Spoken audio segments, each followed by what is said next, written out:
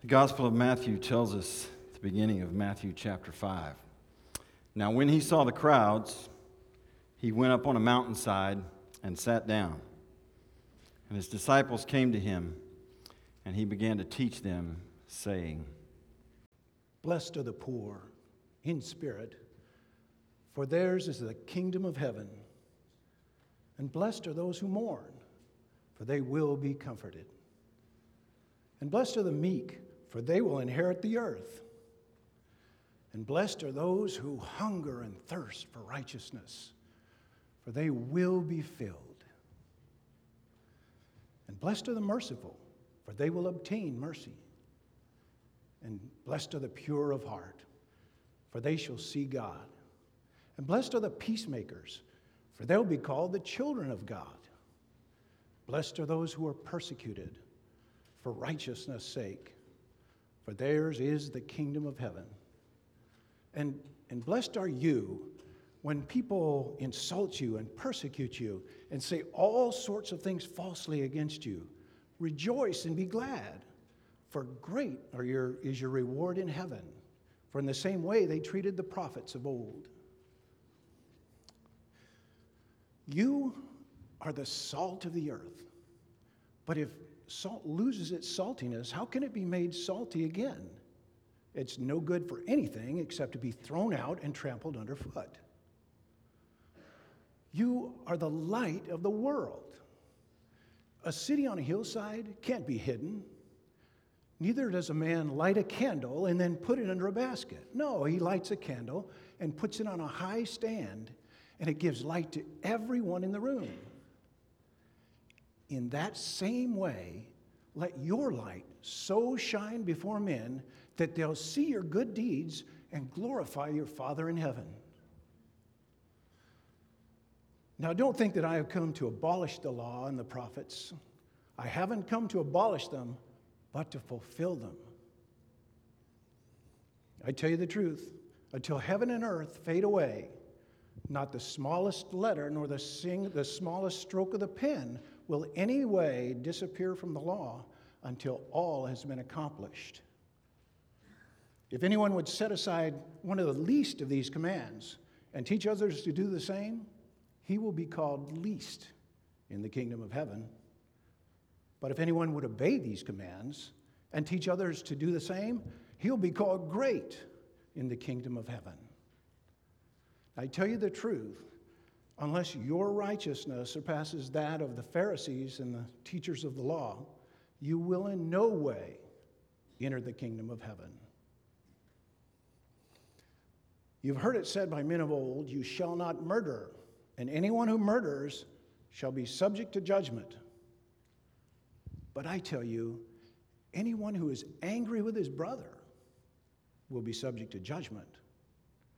And again it says, anyone who would say to his brother, Raca, shall be subject to the Sanhedrin. But I tell you, anyone who says to his brother, you fool, will be in danger of the fires of hell. So if you're at the altar with a gift, and there remember that your brother has something against you, get up and leave your gift there. Go and be reconciled to your brother, and then come back and offer your gift. Go quickly and settle matters with your adversary who is taking you to court. Go with him while he's still on the way, or he may turn you into the judge, and the judge will turn you into the officer. The officer will throw you into jail. I tell you the truth, you will not get out until you paid every last cent. You've heard it said to men of old, you shall not commit adultery. But I tell you that if a man looks on a woman lustfully, he's already committed adultery with her in his heart. If your right eye causes you to sin, gouge it out and throw it away. It would be better for you to lose a part of your body than for your whole body to be thrown into hell. Or if your right hand causes you to sin, cut it off and throw it away. It would be better for you to lose a part of your body than for your whole body to be thrown into hell. You've heard it said that if a man would divorce his wife, he should give her a certificate of divorce. But I tell you that if a man divorces his wife, except for marital unfaithfulness, he makes her the victim of adultery. And any man who marries a divorced woman commits adultery with her.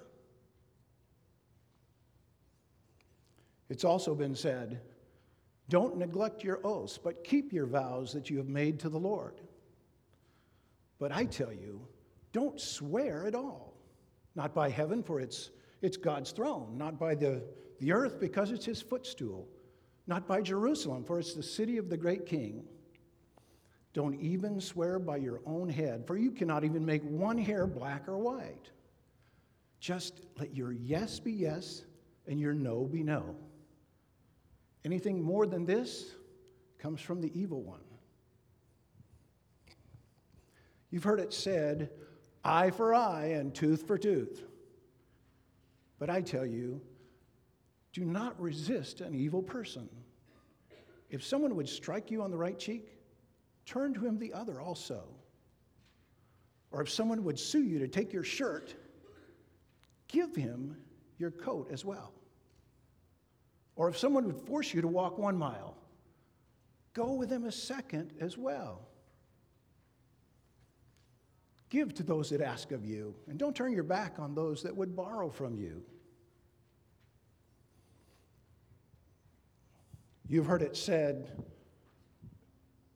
love your neighbor and hate your enemy. But I tell you, love your enemies and pray for those that despitefully use you, that you might become children of your Father in heaven. For he causes the sun to rise on the evil and the good, and he causes the rain to fall on the righteous and the unrighteous. If you greet those and love those that love you, what reward shall you have? Don't even the tax collectors do that? And if you greet those that greet you, what have you done that's so special? Don't even the pagans do that? So be perfect as God is perfect. And when you do your acts of righteousness, be careful not to do them before men to be seen by them. If you do, you will have no reward from your Father in heaven. So, when you give to the needy, don't announce it like with trumpets like the hypocrites do in the synagogues or on the street corners to be honored by men. I tell you the truth, they've received their reward in full. But when you give, don't even let your left hand know what your right hand is doing, so that your giving will be in secret. Then your heavenly Father that sees what is done in secret will reward you. And when you pray, don't be like the hypocrites, for they love to stand up and pray in the synagogues and in the marketplace to be honored by men. I tell you the truth, they have received their reward in full. But when you pray, go into your room and close the door and pray to your Father who is unseen. Then your Father who sees what is done in secret will reward you. And don't keep babbling like the pagans do, for they think they'll be heard for their many words. Your Father knows what you need before you even start praying. Therefore, pray like this. Our Father in heaven, hallowed be your name. Your kingdom come. Your will be done on earth as it is in heaven. Give us this day our daily bread, and forgive us our debts, as we also forgive our debtors. And lead us not into temptation, but deliver us from the evil one. For if you forgive others when they sin against you, your heavenly Father will forgive you also. But if you do not forgive others when they sin against you, your heavenly Father will not forgive you also.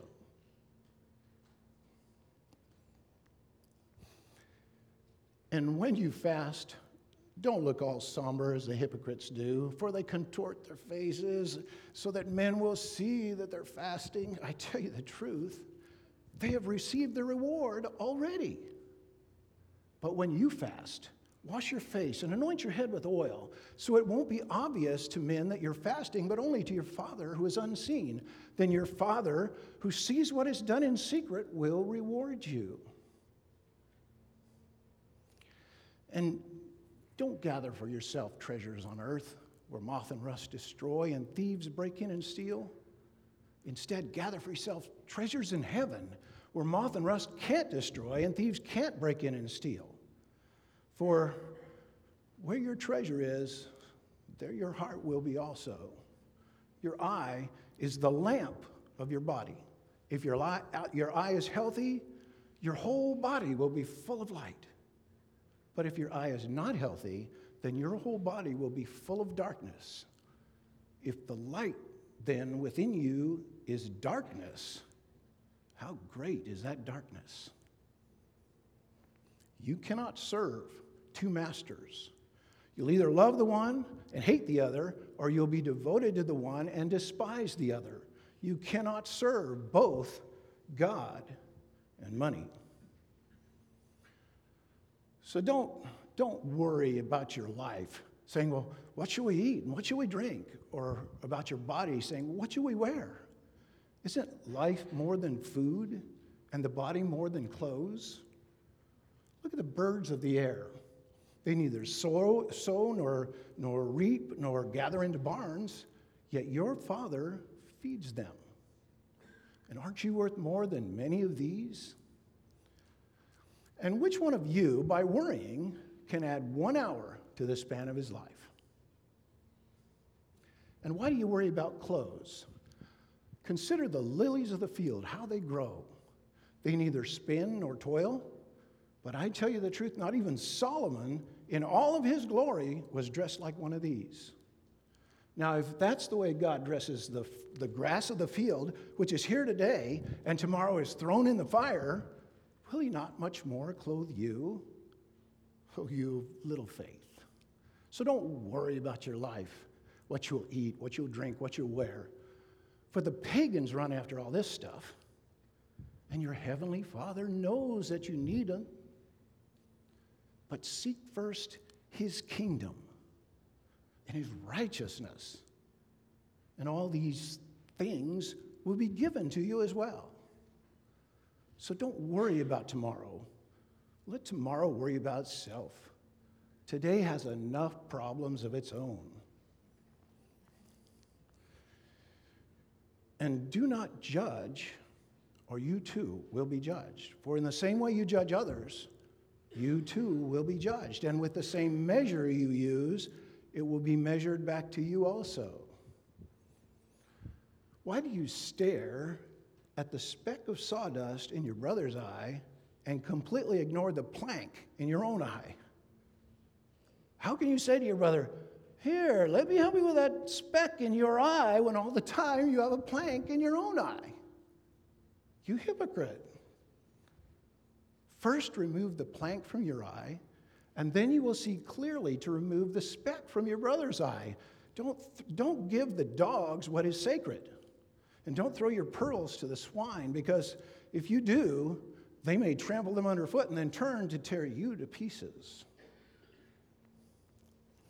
Ask, and you will receive. Seek, and you will find. Knock, and the door will be opened. For everyone who asks receives, and everyone who seeks finds, and to everyone who knocks, the door will be opened. Now, which one of you, if your son asks you for a loaf of bread, would give him a stone? Or if he asks you for a fish, would give him a snake? If you then, who are evil, know how to give good gifts to your children, how much more will your heavenly Father give good gifts to those who ask him? Therefore, in everything, do unto others as you'd have them do to you. For this is the fulfillment of the law and the prophets.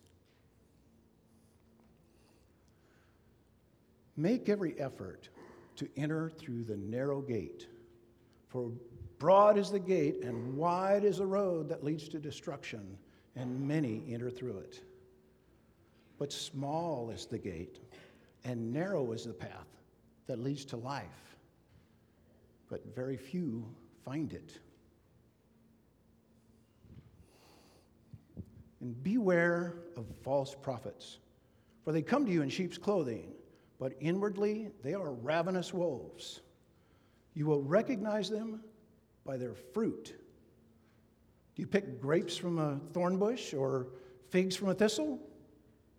In the same way, a good tree bears good fruit. A bad tree bears bad fruit. A bad tree cannot bear good fruit, and a good tree cannot bear bad fruit. Therefore, every tree that does not bear good fruit will be cut down and thrown in the fire. So you will recognize them by their fruit. Not everybody who says to me, Lord, Lord, on that day will enter the kingdom of heaven, but only those who do the will of my Father in heaven. Many will come to me and say, Lord, Lord, didn't we prophesy in your name and in your name cast out demons and work many miracles? I will tell them plainly, I never knew you. Be gone, evildoers. Therefore, any person who hears these words of mine and puts them into practice will be like a wise builder who built his house on a rock.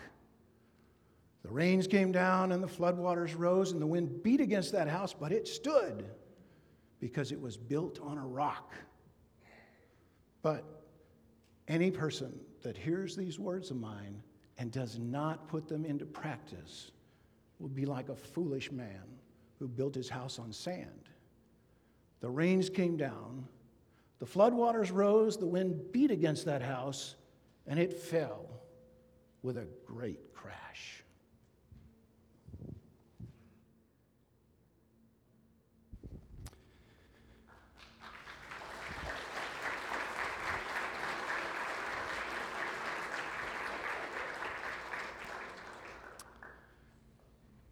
And when Jesus had finished saying these things, the crowds were amazed at his teaching,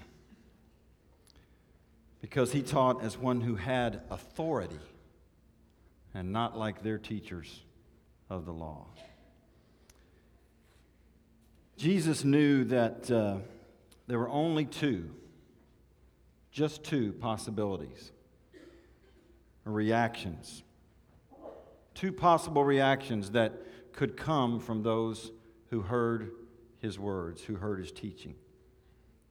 And that would include those of us who have heard his words today. Just two possibilities. Possibility number one, those who heard his words would do what they heard.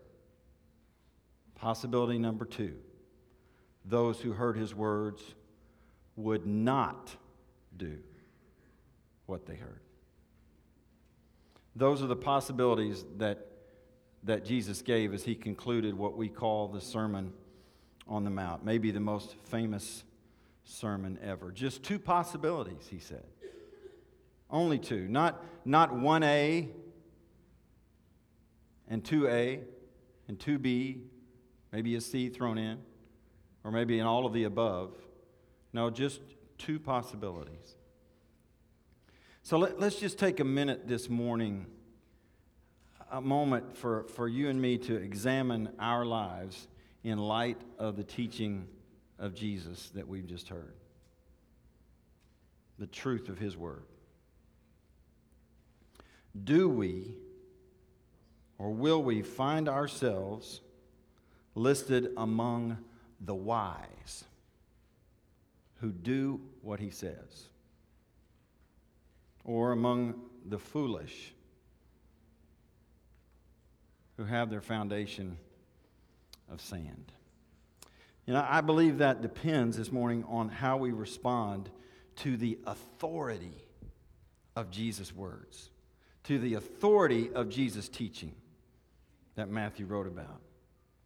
Now, there have been a lot of other well-known people, a lot of other famous people besides Jesus who have said things that have stuck around for a while. They've said things that seem to have had authority. Take, for example, some examples of that from our own American history. How about these words written by Thomas Jefferson? "We hold these truths to be self-evident, that all men are created equal, that they are endowed by their Creator with certain unalienable rights, and that among these are life, liberty, and the pursuit of happiness." There's a measure of authority there, isn't there? And what about the words of Abraham Lincoln, who, in my opinion, might be the greatest of Americans? When he said on that day at Gettysburg, "The world will little note nor long remember what we say here, but it can never forget what they did here. It is for us, the living, rather to be dedicated to the unfinished work which they who fought here have thus far so nobly advanced. It is rather for us to be here dedicated to the great task remaining before us, that from these honored dead we take increased devotion, for which they gave their last full measure of devotion. And that we here highly resolve that these dead shall not have died in vain, that this nation under God shall have a new birth of freedom, and that government of the people and by the people and for the people shall not perish from the earth." There's a measure of authority in those words. What about another great American, Martin Luther King Jr., when he famously said, "I have a dream that one day this nation will rise up and live out the true meaning of its creed. We hold these truths to be self-evident, that all men are created equal. I have a dream that for my little children, one day they will live in a nation where they will not be judged by the color of their skin, but by the content of their character. I have a dream." There's definitely a measure of authority in those words. Those words, they have power. They have authority that's derived from not the position of the person who said them so much as the moral truth that's behind those words. The moral truth that inspired them. Now, when we listen to Jesus' teaching in the Sermon on the Mount, a lot of those famous sayings, you've heard that it was said, but I say to you, and turn the other cheek, and don't worry, and seek the kingdom of God above all else. When we hear those kind of things, there is definitely an authority that comes behind them. In fact, there's the highest degree of moral authority that you can think of behind those words. But Jesus' words are not words like any other words. They're not just words from a famous, important person. And they're more than just inspired by something that's truthful. Jesus' words are the truth. So again, the question is, how do we respond to what Jesus said? How are you living today in response to the truth of Jesus? I want to give you a brief proposition this morning. A brief proposition based in Jesus' words and his life. Here's the proposition. If we recognize and submit to his authority, we will gain true stability for our lives. If we recognize and submit to Jesus' authority, we will gain true stability. So are any of you here today tired of seeing your sandcastles get swept away. Seeing things that you've built up in your life just get washed away. If you recognize and submit to the authority of Jesus Christ, the everlasting Son of God, you can have true stability in your life. A firm foundation. And you can also have this, unmatched power in your life. Power to stand up. Power by the grace of God to stand up when everything else around you is falling down and falling apart. Power to live for God and to live for others when the world just bombards you, and sometimes attractively so, but foolishly tells you to seek things for yourself instead of seeking God and living for others. Where do we get this power? Where do we get that stability? Where do we get that authority in our lives? Where do we get what's necessary to live up to, or really not live up to, but live out the truth of what we just heard from Jesus? We get it from the one who preached those words himself when we surrender our lives to him and then rely on him completely. That's the truth. May it be so. Lord, I thank you today for the words that you delivered, no doubt, many times to your listeners when you walked on this earth. And I thank you for the incredible power that's there that calls us out of selfish living, that calls us out of living that does not lead to the kingdom of heaven. But Lord, today I know that most of us have heard these words before, and we think they're good. Most of us here would say, yes, those are true, but in reality, it's just nice, good stuff, but it's not something that really can be lived on a day-to-day basis. And I pray that you would come today, Lord, in the power of your Spirit and help us reject that lie from our enemy. You didn't just say those words to have them be thought of as nice. You said those words because of who you are and because of what you can do in our lives. And if we submit ourselves to you, recognize who you are, and give you the authority in our lives, Lord, by the power of you living in us, we can lay up for ourselves treasures in heaven that will never pass away, instead of always investing and running after things that are here today and gone tomorrow. We can, Lord, learn to forgive even those who've hurt us the most.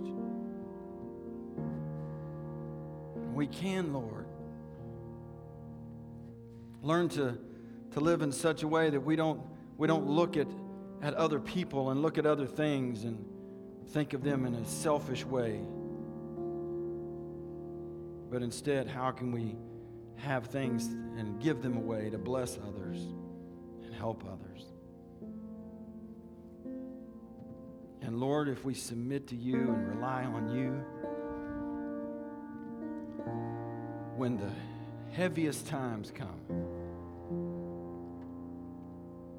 and when things are the darkest and the toughest and the craziest, and and we don't see how we're going to be able to stand up under it, we can rely on you, and you, Lord, can bring us through anything. So, Lord, I pray today that we would see that you are the one constant strength, and that living out the Sermon on the Mount is not a matter of keeping rules, but it's a matter of recognizing who you are and giving ourselves to you. And I pray that you'll help us to do so. And those with an open heart to the Lord said, amen. Amen. May it be so. Amen. If you are a guest with us, we are so glad that you've chosen to join us this morning. We have a gift for you. It's right behind this wall in the back. You can just see the wonderful people that are behind that wall, and they're gonna hook you up. We hope that you've had a wonderful time with your family this week, a great time of sharing and being thankful around a table and around a TV and wherever you were. This Advent season, this Christmas season, we have a chance to really get out and love people, to serve people. And some of you guys have been a part of that already. One of the ways you can do that is sponsoring a child. We have Angel Tree kids that we want to sponsor this season. There are 11 of these left. Does anybody want to take and sponsor Jaden's newborn baby boy? Right here. Thank you so much. Now there are 10 more of those that are right there to the table, and the serve table to your right. You can pick those up. We actually had 2 that were taken that we didn't find out who took those. The names are Trent's and Tamaya. If you grab those, you can swing by the table and just let us know that you have those. That will be great as well. Another way you can help out by serving others, the Windfern Apartments that are just down the street here. We're going to be delivering some toys to some kids that are there. There's going to be a box that is beautifully decorated next week. If you want to just drop a toy in there next week, that would be a great way that you can help others. We're going to do, on the 16th, we're going to be at CAM. We're going to be at Montrose. We're going to do some exciting things there. Last week, we had the Turkey Bowl. It was big, even bigger than last year. It was even better. And of course, with the Turkey Bowl, there was a winner, and Pastor Guerin was the winner. And his team, yep. I think he took many Epsom salt baths after this picture. He did have a touchdown, I heard, and he also had a face plant. And with the winner, there has to be a loser. Yeah. He was. I kind of think he was trying to do his best Maroney impersonation there from the Olympics. But there are no losers with Jesus. We're all winners in the Lord. Yeah, that's what losers say. But if you like that picture, it might be available on Facebook today. I'm just saying. Today we have heard the word of the Lord spoken. We have received it. Now, let us go out and live it out every single day of our lives. Go in peace, my friends.